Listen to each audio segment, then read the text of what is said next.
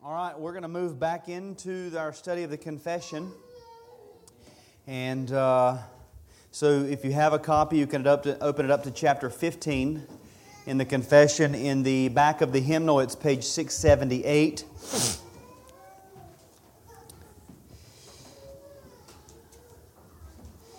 And also open up in the Word of God to Philippians chapter 2.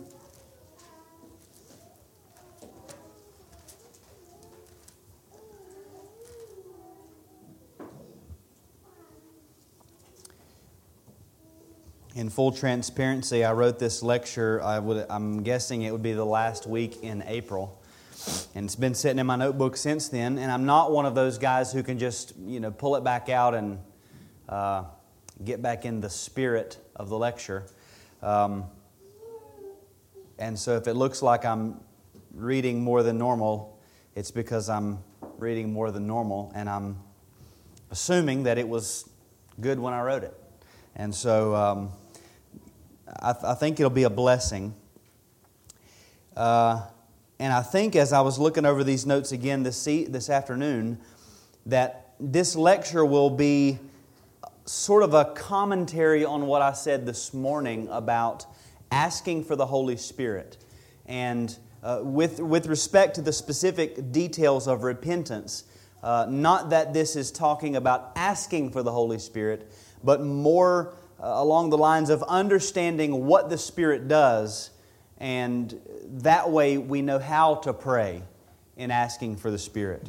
So, again, I trust that some of that stuff will come out and it'll be a little bit more clear.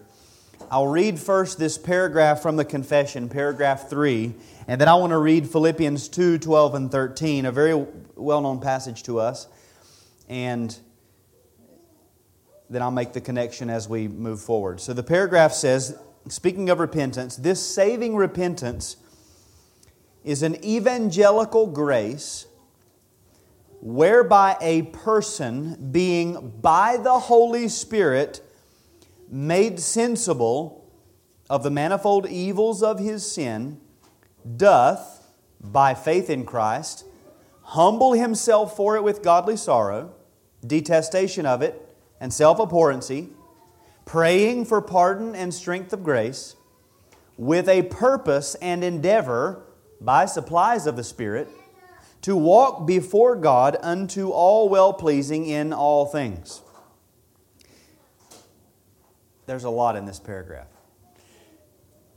Philippians 2, 12, and 13. Therefore, my beloved, as you have always obeyed, so now, not only as in my presence, but much more in my absence, work out your own salvation with fear and trembling.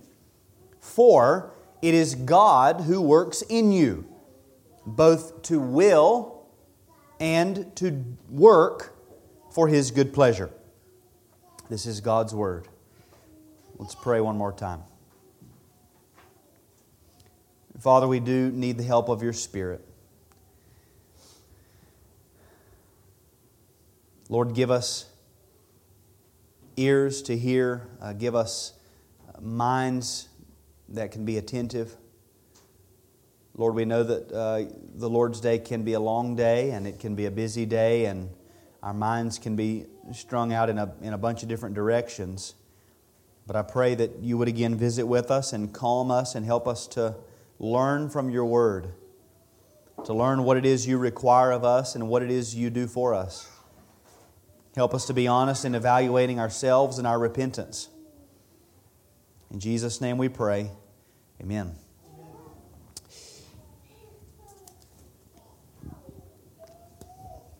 Since it has been so long since we looked at those first two paragraphs, I'll give a little bit of recap, but if it doesn't make sense, I'm not going to try to make it make sense. I'll just say go back and listen to the audio. This paragraph doesn't work like most of the paragraphs that we've seen. Most of the time, the first paragraph sort of sets out the main subject in a broad form, and then it's sort of unfolded from there. In this chapter, the first two paragraphs were sort of a preface to paragraph 3, which reads more like it ought to be paragraph 1. Paragraphs 1 and 2 dealt with various experiences or categories in the area of repentance, dividing people into different groups. Paragraph 2 encompasses paragraph 1, or the different people. Paragraph 1 dealt with those who were converted at riper years. People converted in an older age. It says they've had some time to live in the state of nature and they've served divers lusts and pleasures in their years. So that's dealing with those type of people and what their repentance will look like. And we can, by implication, compare that to people who converted in younger years. The repentance might look different, but at the end of the day, there will be repentance. Even an old person who's walked in a state of nature for 40 years, they can't excuse themselves and say, well, this is just how I've been for so long. There will certainly be repentance.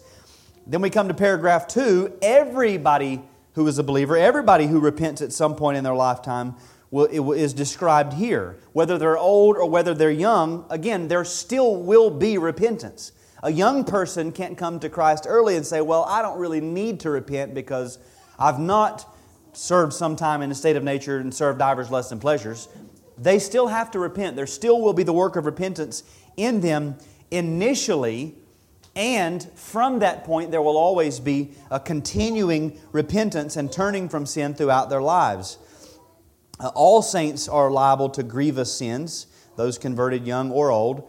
And again, all saints will be characterized by ongoing repentance. Now, paragraph 3 begins to deal with what we might consider the nuts and bolts of repentance. We're answering the question here, what is repentance? What is true repentance? Now, this is a very important question. I wrote down three reasons why this is an important question.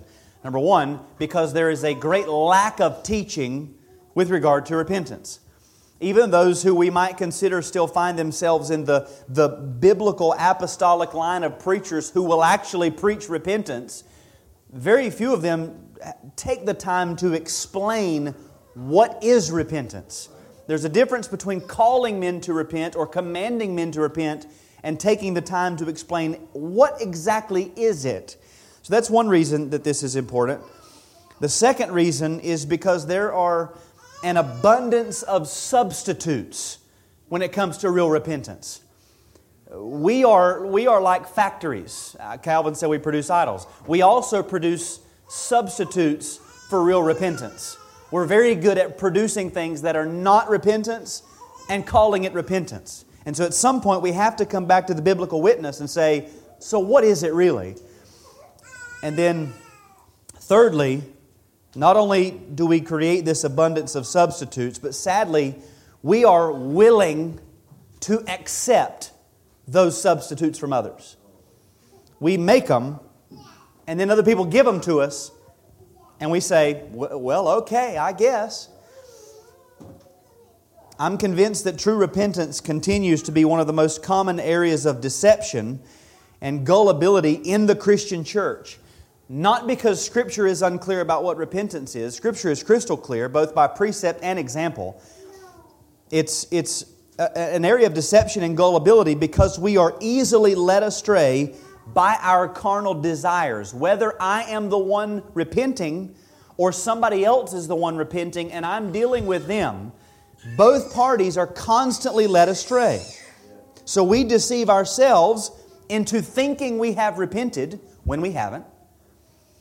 We deceive others into thinking we have repented because we've deceived ourselves. Or somebody comes to us and we believe that they've repented. They deceive us because they are so self-deceived. Or we are easily deceived by others because really we want so badly for it to be true. When somebody says that they have repented and come to Christ, I want that to be a true statement. I don't want that to be false. And so very often we will take little shadows and hints of what might appear to kind of, sort of, if you look at it in the right light, it might look like real repentance. And we receive that and we take their word for it rather than saying, what has the Word of God said repentance is? And does this person manifest those fruits? Do I manifest those fruits? And what we do is we practically deny the sufficiency of the Word of God when we do that. We're saying God's Word has said repentance is this. I disagree. I'm going to call it this, and if somebody brings this, we'll just take that as a substitute. And that's why we have to be clear on what real repentance is. I said 3. I guess this could be a fourth reason why this is so important. True salvation assumes true repentance. So if we are accepting substitutes, if we fail to diagnose ourselves in our repentance, or we fail to diagnose other people in their repentance, it's not just a difference of opinion. Souls are at stake. We're playing with the souls of men when we don't say, this is repentance. If this is not true in me or in you, you're not a penitent man. You're not in Christ. So it's very important that we understand what is true repentance. Now, I've broken up this paragraph using Philippians 2, 12 and 13. So that text I want to use to lay across this. This text tells us that there is a work of God in you, and from that work of God in you, something comes out. He says, work outward. Your job is to work out your salvation. And that's not regeneration. That's not justification. That's the sanctification, the two-sided graces where we participate. Paul says, you need to be working that out. And that doesn't mean like we say when our kids have an issue with one another and we say, y'all just need to work it out. It means to produce, to put forth outside of yourself. Work outwardly, you work outwardly, the fruits of the salvation. We could add in there the word repentance. Work out your own repentance with fear and trembling. Produce it. As John the Baptist would say, bear fruit in keeping with repentance. Now, how does this happen? For it is God who works in you.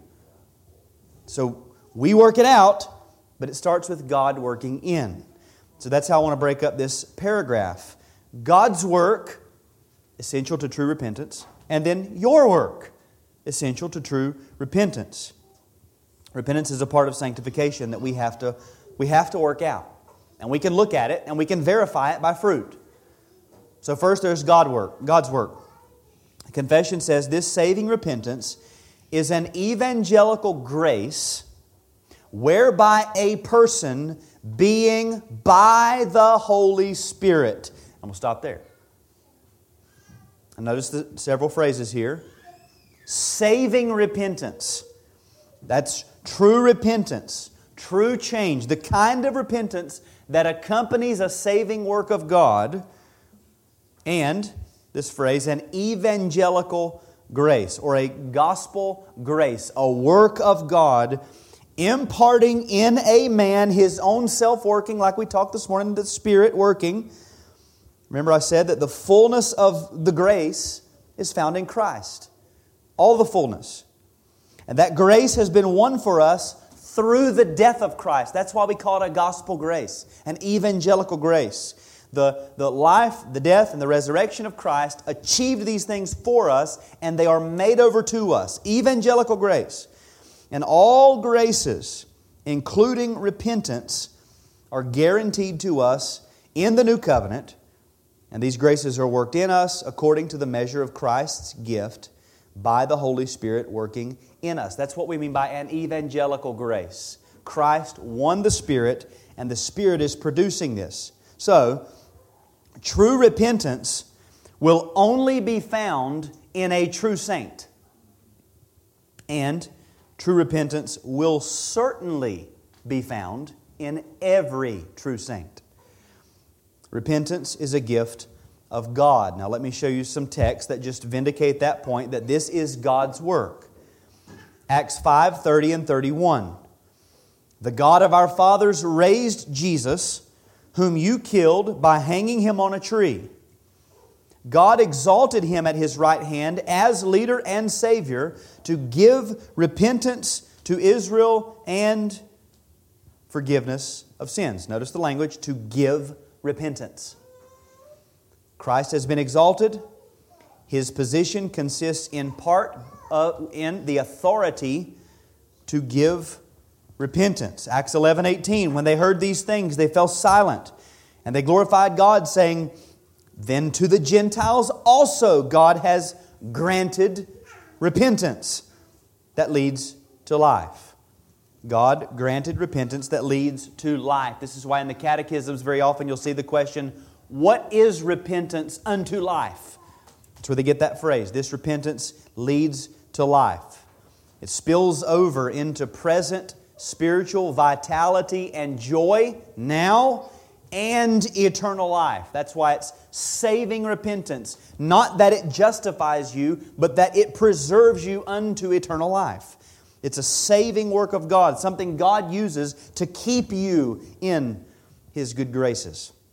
It's a gift of God. 2 Timothy 2, 24-26.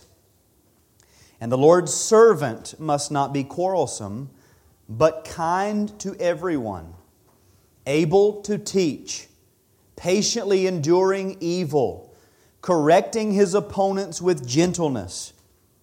God may perhaps grant them repentance, leading to a knowledge of the truth, and they may come to their senses and escape from the snare of the devil after being captured by him to do his will. Again, God grants them repentance. And here we have an even more specific application. Yes, repentance is a gift of God. Man cannot produce it on their own. Man cannot coerce it in somebody else. But God can and does use men as a means to bring others to repentance, especially the work of those who exercise oversight in the church through the preaching of the Word of God. Notice this is a pastoral epistle. Paul's writing to Timothy. When he says, and the Lord's servant, he's talking about the elders in the church. God may perhaps grant repentance through gentle, patient, kind teaching of the elders. Now, there are other means that God uses, but this shows one in particular, the use of men who preach and teach in a particular way. And the confession here also references Zechariah chapter 12 and verse 10, which we'll turn to in a minute.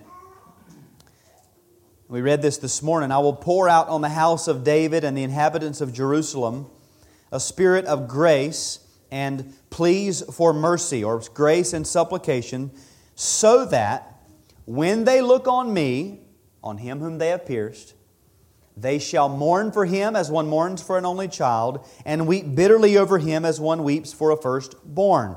Now just, all I want you to see here is what God said.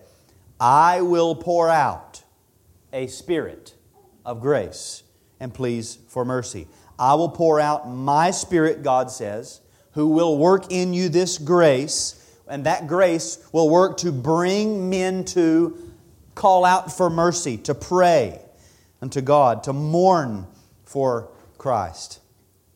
Repentance is an evangelical grace, a gift of God, a work of God's Spirit in a person.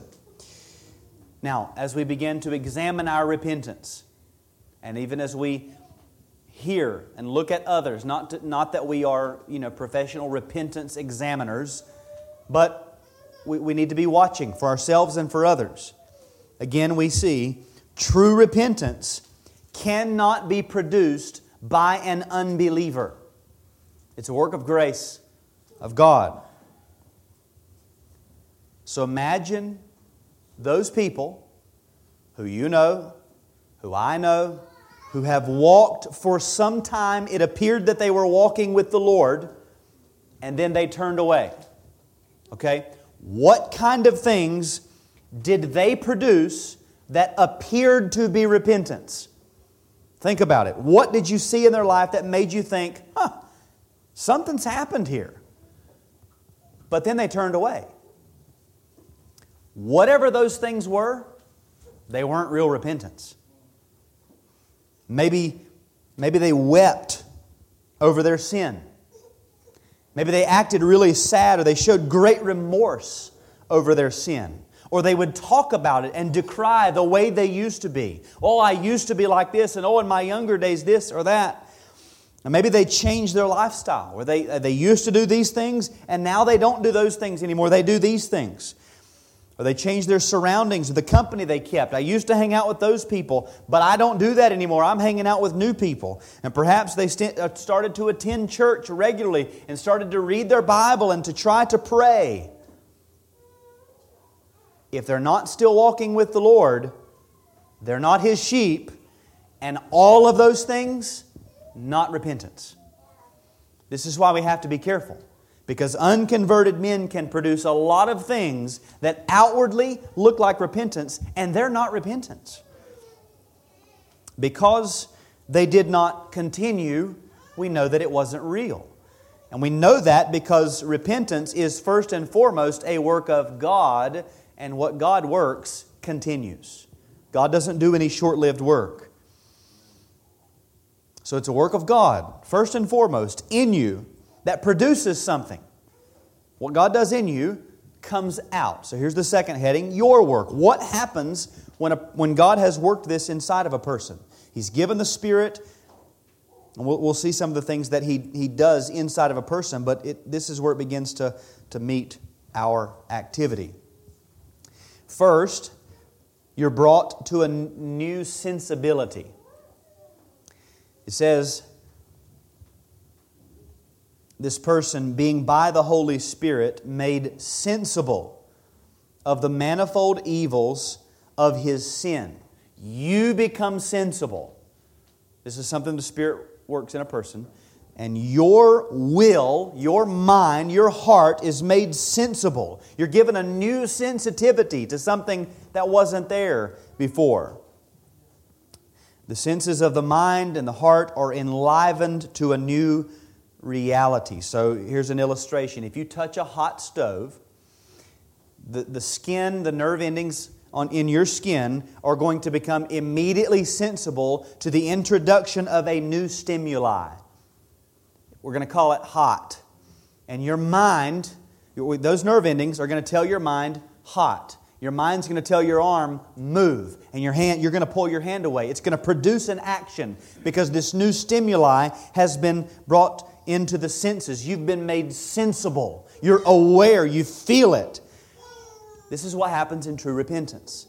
God works in you upon your thoughts and your affections and your will so that you receive this sensibility. You are made aware of the manifold evils of your sin.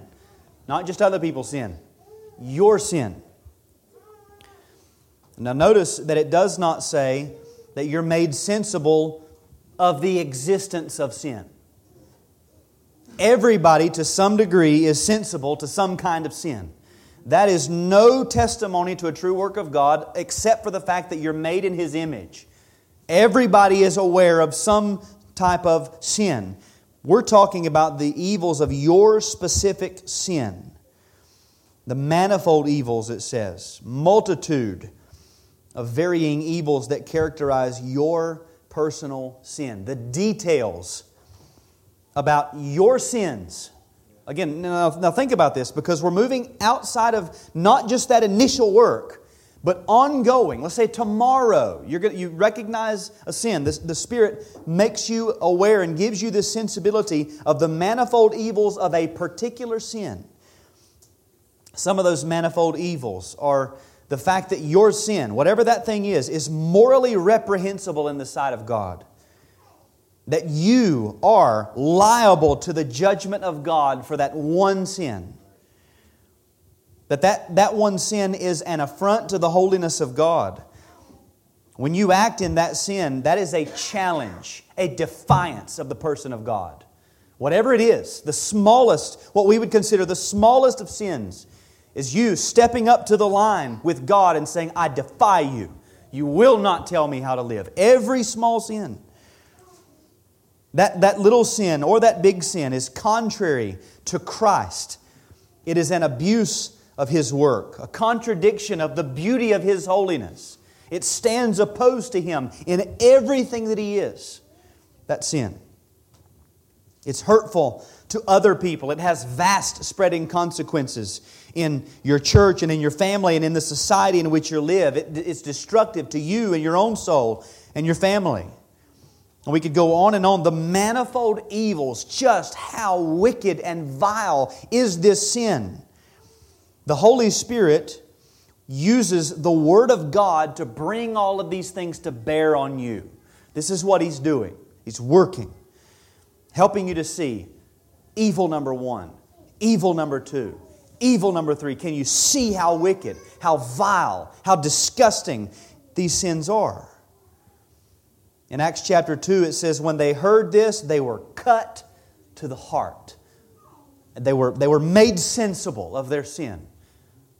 It wasn't as though they immediately came to the mental awareness that, I think we did crucify a guy about 50 days ago. I think he's right. No, they knew that they crucified a man. But Peter preached and said, you've crucified the Lord of glory. And they were cut. They realized what they had done. And they said to Peter and the rest of the apostles, brothers, what shall we do? Something's got to be done. In Psalm 51 and verse 3, David said, for I know my transgressions, and my sin is ever before me. That's sensibility. I know it. It's in front of my face. I can't get away from it. I've been made aware of my sins. Transgression and sin there, they both carry this notion of offense to God. I've transgressed God. I've fallen short of God's glory. Where there is no sensibility of the offense against God, there is no true repentance. True repentance will consist of more than that, but never less than that. Be leery of your own so-called repentance or the so-called repentance of others when they never mention the fact that they offended God. Everybody knows they're doing stuff they shouldn't do. Everybody knows they're doing stuff that's messing up their family. Everybody knows they're doing stuff that's messing up their marriage. What we need to find out is, do you realize you are a stench in the nostrils of God? That's where it begins, because the Spirit of God is helping you to see God's perspective on your sin. And that's where it starts. God is not first and foremost upset that you're not getting along with your wife. He is upset with that. But first and foremost, you've sinned against Him. So it starts there. You get this sensibility, and then there's an exercise of faith. It's interesting how closely faith and repentance go together. It says, this saving repentance is an evangelical grace whereby a person being by the Holy Spirit made sensible of the manifold evils of his sin doth by faith in Christ. This is the manner in which repentance is acted out. It's acted out in faith. Faith in Christ. By faith in Christ, which is an act of the soul of a man, we respond to what the Spirit has revealed to us concerning our sin. So we go back to the stove. The mind tells the arm, pull the hand away. The will or the affections of the mind tell the man, act. There's something that needs to be done, but that act is an act rooted in or growing out of faith. The actions of the will and the affections and the mind are carried out with the fundamental underlying apprehension of Christ and laying hold of Christ in order to act. So imagine that you're running from a bear and you've got a cliff. There's a 4-foot gap to the other side of the cliff and a 1,000-foot drop. Okay, you recognize something has to be done and you begin to act. Your mind tells your body to act, and what you're doing is acting in faith that these legs hanging off of your body can move the whole thing across this hole. And once the whole thing gets over on the other side of that hole, the ground over there will hold you up. You see, there's something that you've gotten a hold of that's causing you to make that action. When it comes to repentance, it's Christ. It's faith in Christ, an exercise of the whole soul flying to Christ as God has put Him forth, that causes repentance. That produces it. It's the first act of repentance, we could say, is really faith. Christ is the one exalted to forgive sins. I have to go to Him. Christ is the propitiation for our sins. I have to go to Him. Christ is our substitute in living and dying. Christ is our righteousness. Christ is the good shepherd. Christ is the great physician of souls. Christ is our elder brother. Christ is our advocate with the Father. Christ ever lives to make intercession for us. Christ is my only hope. Christ is my only refuge. He's the only mediator between me and God. We could go on and on. Knowing and believing and trusting in all of these things as my only hope for salvation. This one man, my only plea for mercy. I know that. And so I act in faith. I act. That's the first act of the will. I'm exercising faith. But this produces more. It moves from the will and produces other things. 4 things I've listed here. By faith, you will humble yourself. The Spirit makes us sensible of the manifold evils of sin, and by faith in Christ, it says, will humble Himself for it. The sin. Humbles Himself for the sin. If you are repentant, you are humbling yourself for the sin. Now again, there are so many false substitutes for true humility. People understand, I think in Christian circles, we understand that if I have sinned, there ought to be some humility, but we fake it. So we just act really downcast. Shucks, I sinned. That's not humility. Or people cry. Or people say, I'm just so embarrassed before others. Or maybe they really are embarrassed before people. These are not humbling yourself for the sin. To humble yourself for the sin is in your own heart and mind to bring yourself beneath the hand of God. To come under His hand. To concur with God's law. I stand condemned for that sin. To concur with God's justice. I deserve punishment for that sin. As A.W. Pink would say, it is taking sides with God against my sin. I come under your hand, God. And what you have said about my sin is true. And what your justice demands of my sin is right and pure. And I have no plea but Christ. And again, these things are easy for us to say. They're easy to confess, to say out loud. Just saying it, just confessing it doesn't mean it's true. This is an inner working of the soul that only an individual will know if they're really humbling themselves for that sin. This humility will be characterized by godly sorrow. And the text here that's referenced is 2 Corinthians chapter 7, verses 9 and 10. As it is, I rejoice, not because you were grieved, but because you were grieved into repenting. For you felt a godly grief, so that you suffered no loss through us. For godly grief produces a repentance that leads to salvation without regret, whereas worldly grief produces death. There is godly grief. There is worldly grief or sorrow. Godly sorrow is sorrow produced by God for the reasons set forth by God about why that sin ought to be sorrowed over, in order to glorify God. It's God-centered grief. God-centered sorrow. This humility will be characterized by a detestation of the sin. A true hatred of that sin. A despising of the particular sin. And again, when we're talking about repentance, this is not just generals, specifics, particulars. Detest an individual sin. Until you've found an individual sin and you've marked it off all by itself, you can't repent of it. It's not just, well, I'm just repenting of my sin. What sins? If you can't name them, you're not convicted of them. If you can't name them, the Spirit has not made you sensible of them yet. No one touching a hot stove says, I feel something. I don't know, pain, I guess. I guess I'll pull some part of my body away from something somewhere because I feel pain. No, you feel it where you're touching.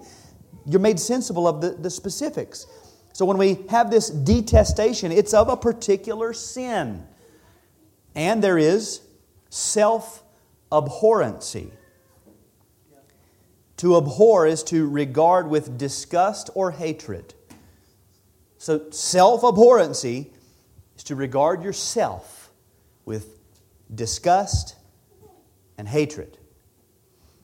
Now, does this mean that Christians live daily with this boiling hatred in their heart for everything that they are, every aspect of their existence. They're just, no. We're dealing with a particular sin. Self-abhorrency with regard to the particular sin, where a person is disgusted. You become disgusted that you committed that sin. You're disgusted that you were so blind as to walk in that sin. Disgusted that you were so easily led by your carnal lusts after walking with the Lord for however long. Disgusted at your complete inability apart from God to exert any good or defense. Disgusted at the reproach that you've brought upon Christ. And you abhor yourself with regard to that sin. I can't believe that myself committed that sin. Again, the scripture reference that's given here is from Ezekiel 36, which is very telling because this is an enumeration of the blessings of the new covenant and the work of the Holy Spirit in the new covenant. Ezekiel 36:31, "Then you will remember your evil ways and your deeds that were not good, and you will loathe yourselves for your iniquities and your abominations." You will remember, you will bring to mind past sins, and you will loathe yourself. Whether it's past 5 minutes ago or past 5 years ago, as these things come to your mind and you realize what you have done, you abhor that in you. And all of that, again, falls under humbling yourself, bringing yourself under the hand of God, taking sides with God with regard to that sin. The second action is a praying for pardon. The Spirit makes us sensible of the manifold evils of sin, and we do by faith in Christ humble ourselves for it with godly sorrow, detestation of it, self-abhorrency, praying, going to God. Now, what would encourage me to go to the God whom I have offended, under whose hand I now stand rightly condemned for that sin? Why would I ever go to that? Remember, these things are acted in faith in Christ. And through faith in Christ, I not only can come to God in true repentance, I am thrust to God in prayer. Thrust into His presence. There will be praying for pardon. There will be praying for forgiveness. There will be a praying for a clearing of guilt. I need to be cleansed. I need pardon. Now, we very often discourage folks from what we might call time and place theology, or pray to prayer salvation. So, in that system, everything from here on out is traced back to that one moment. We just go back to the time and a place. Has there been a time and a place? Do you remember the time? And we discourage that, which is right and good, but we can't swing to the other extreme where we pretend that going to God in true prayer for pardon is anything other than absolutely essential for repentance. So we have this one extreme where it's all about the moment in time. We can't go to the other extreme where it's like, well, it doesn't really matter if I do this or that, here or there. There's no time frame for anything. We just sort of, float through life. When there is repentance, you will go to God. You will bring it to Him. Where there's true repentance, there will be true prayer. You want to learn how to pray? You want to develop your prayer life? Start analyzing your sins. Once you get an apprehension of your sins, you'll pray. And until then, you won't pray. If there's a difficulty praying for pardon, then you got to go back and spend time in step number 1. And being made sensible of the manifold evils of your sin, and being made sensible of the mercy in Christ. Prayer for pardon bubbles out of your sense of guilt and apprehension of mercy in Christ. I realize I'm a sinner. I realize there's mercy in Christ. I'm going there. If I'm not making a beeline for the throne of grace, I've not understood my sin, or I've not understood Christ. You understand? A lot of people like Christ. But they don't go to Him because they don't recognize they're sinners. They know of a Jesus, but why go if they're fine? There are a lot of other people who realize that they're sinners, but they don't know anything about Christ, so why would I go to that God? I'm going this direction. It's both. If true prayers do not exude, then one of these two things has not been truly grasped. Now, a very common objection here is if you're a true Christian, your sins have already been dealt with on the cross, and Christ has already issued the pardon, then why do we have to keep going back and asking again and again for pardon? Number one, because we're commanded to. But secondly, and more to the point, for a truly penitent person, coming to God in prayer for pardon, rather than presuming upon His pardoning grace, is the very act which calms and settles and assures the soul. Communion with God assures the saints that a pardon has been issued. When you hear this question, why would I need to go back to God for forgiveness if my sins have already been dealt with? That's not a Christian. A Christian says, why would I not go to God? Everything in me cries out to be in communion with God. I'm drawn to be. And so for the penitent person, we love to go to God. Even if the Scriptures didn't tell us to, we'd probably go anyway, just to ask for it again. I need to be reminded of the pardon that has been issued in Christ. So we pray for pardon. God, forgive me of my sins. I need to be pardoned. Then number 3, there's a praying for strength of grace. This is connected to what we talked about this morning, asking for the Holy Spirit. Praying for strength of grace. We do not presume upon God's grace. We come to Him and ask Him for it. And again, it's this communion between us and God, we asking and He providing, that's what the repentant sinner longs to have. I want to come and ask so that I can hear you say again that you're going to give it. That's what we're looking for.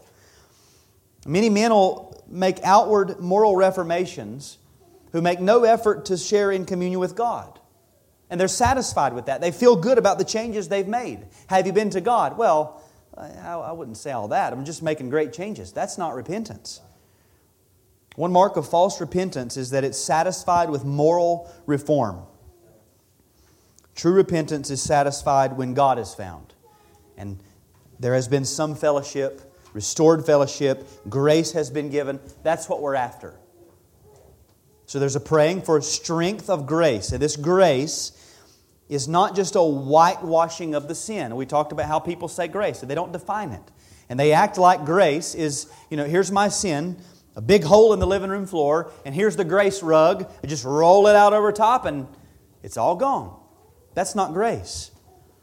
Grace is the impartation of the power of God Himself, which empowers the sinner to move forward, in the language of the confession, with a purpose and endeavor by supplies of the Spirit to walk before God unto all well-pleasing in all things.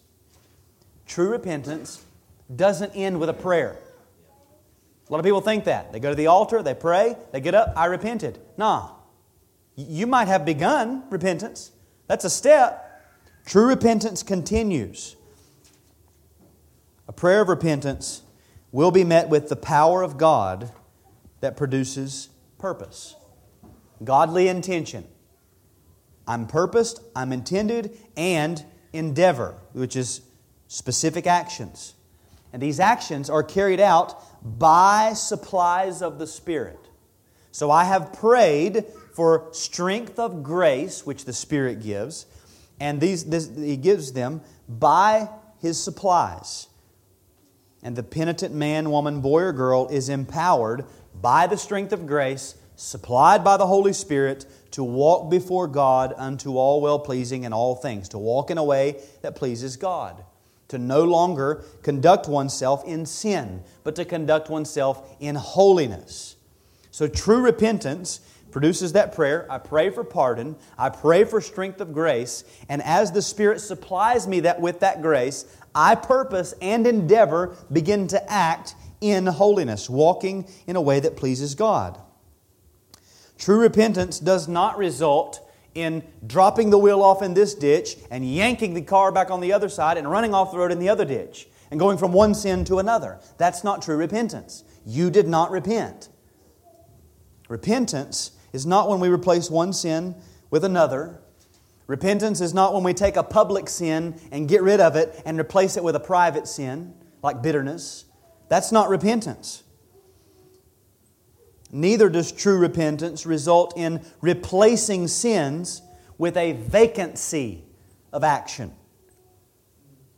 True repentance results in replacing sinful actions with godly actions. That's a part of endeavoring. You're looking for replacements. I did this, that was sin. I'm done with that, and in its place I'm putting a godly action. People ever say to you, "Oh, so you're the ones who believe in replacement theology." You say, "Yeah, sure. I believe that when God regenerates a man and he repents, He replaces his sinful habits with godly habits and walks in holiness." He replaces. See, this is the problem, is a lot of people think that repentance is getting rid of sinful things and then you just sit in boredom and collect, calligraphy things of Bible verses. And so they think the Christian life, I don't want to come to that because, I would lose all my friends and all my fun and all. No, you're replacing sinful, destructive, God-offending habits with righteousness, a full life.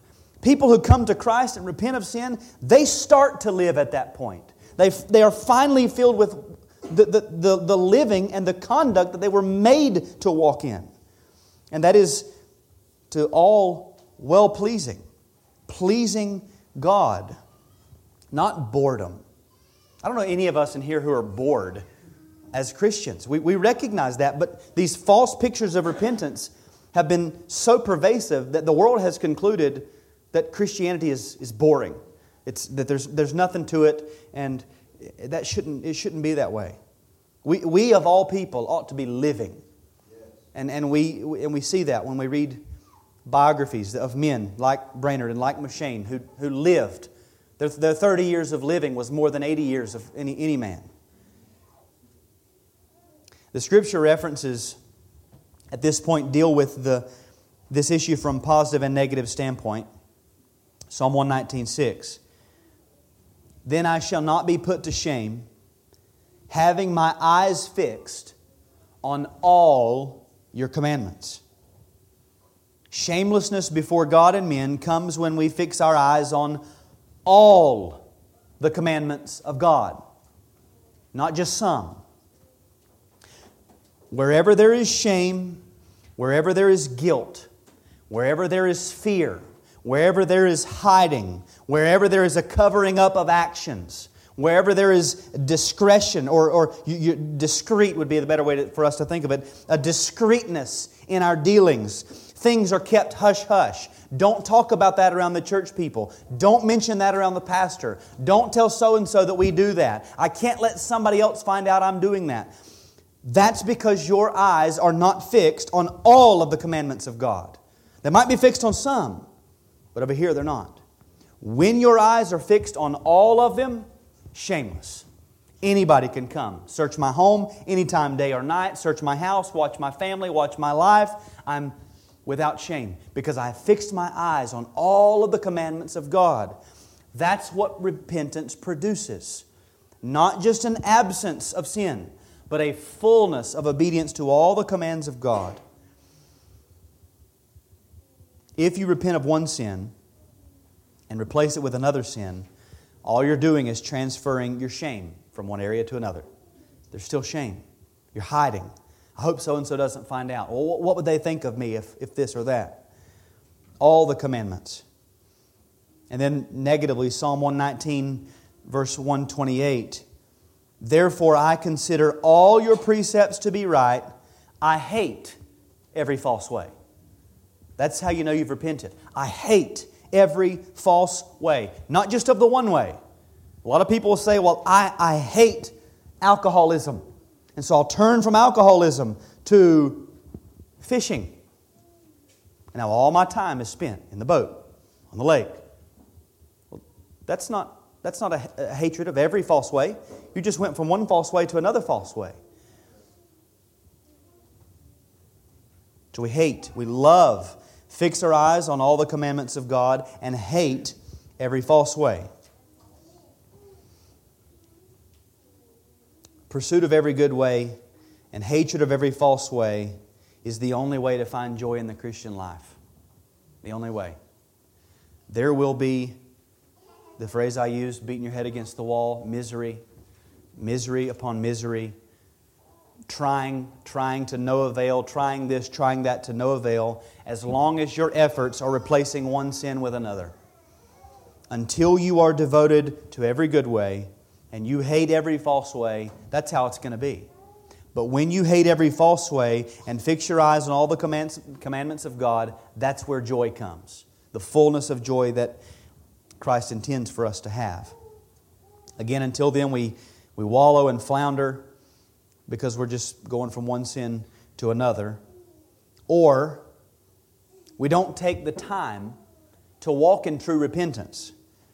I think this is a problem. Biblical repentance is not a quick thing. It's not a quick fix. You don't just get down on your knees and stand up and say, I repented. That's another one of these substitutes that people think that confessing my sin is repentance. No. This is a work. It's not, God, forgive me of my sins and help me to do better. That's not repentance. That won't work. If I'm going to be brought to see the manifold evils of my sin and take the time to bring those things to God, the Holy Spirit's going to have to use the Word of God to bring these things to bear upon my soul so that I can be made sensible of the manifold evils of my sin. And that's not a quick study. That's not just boom, boom, boom. This is a lifetime. And very often, periods of time dealing with one particular sin. Because you might recognize that it's wrong. Everybody at church says it's wrong. I guess it's wrong. Until the Holy Spirit makes you sensible of the manifold evils of that sin in your heart, you can't repent. You won't repent.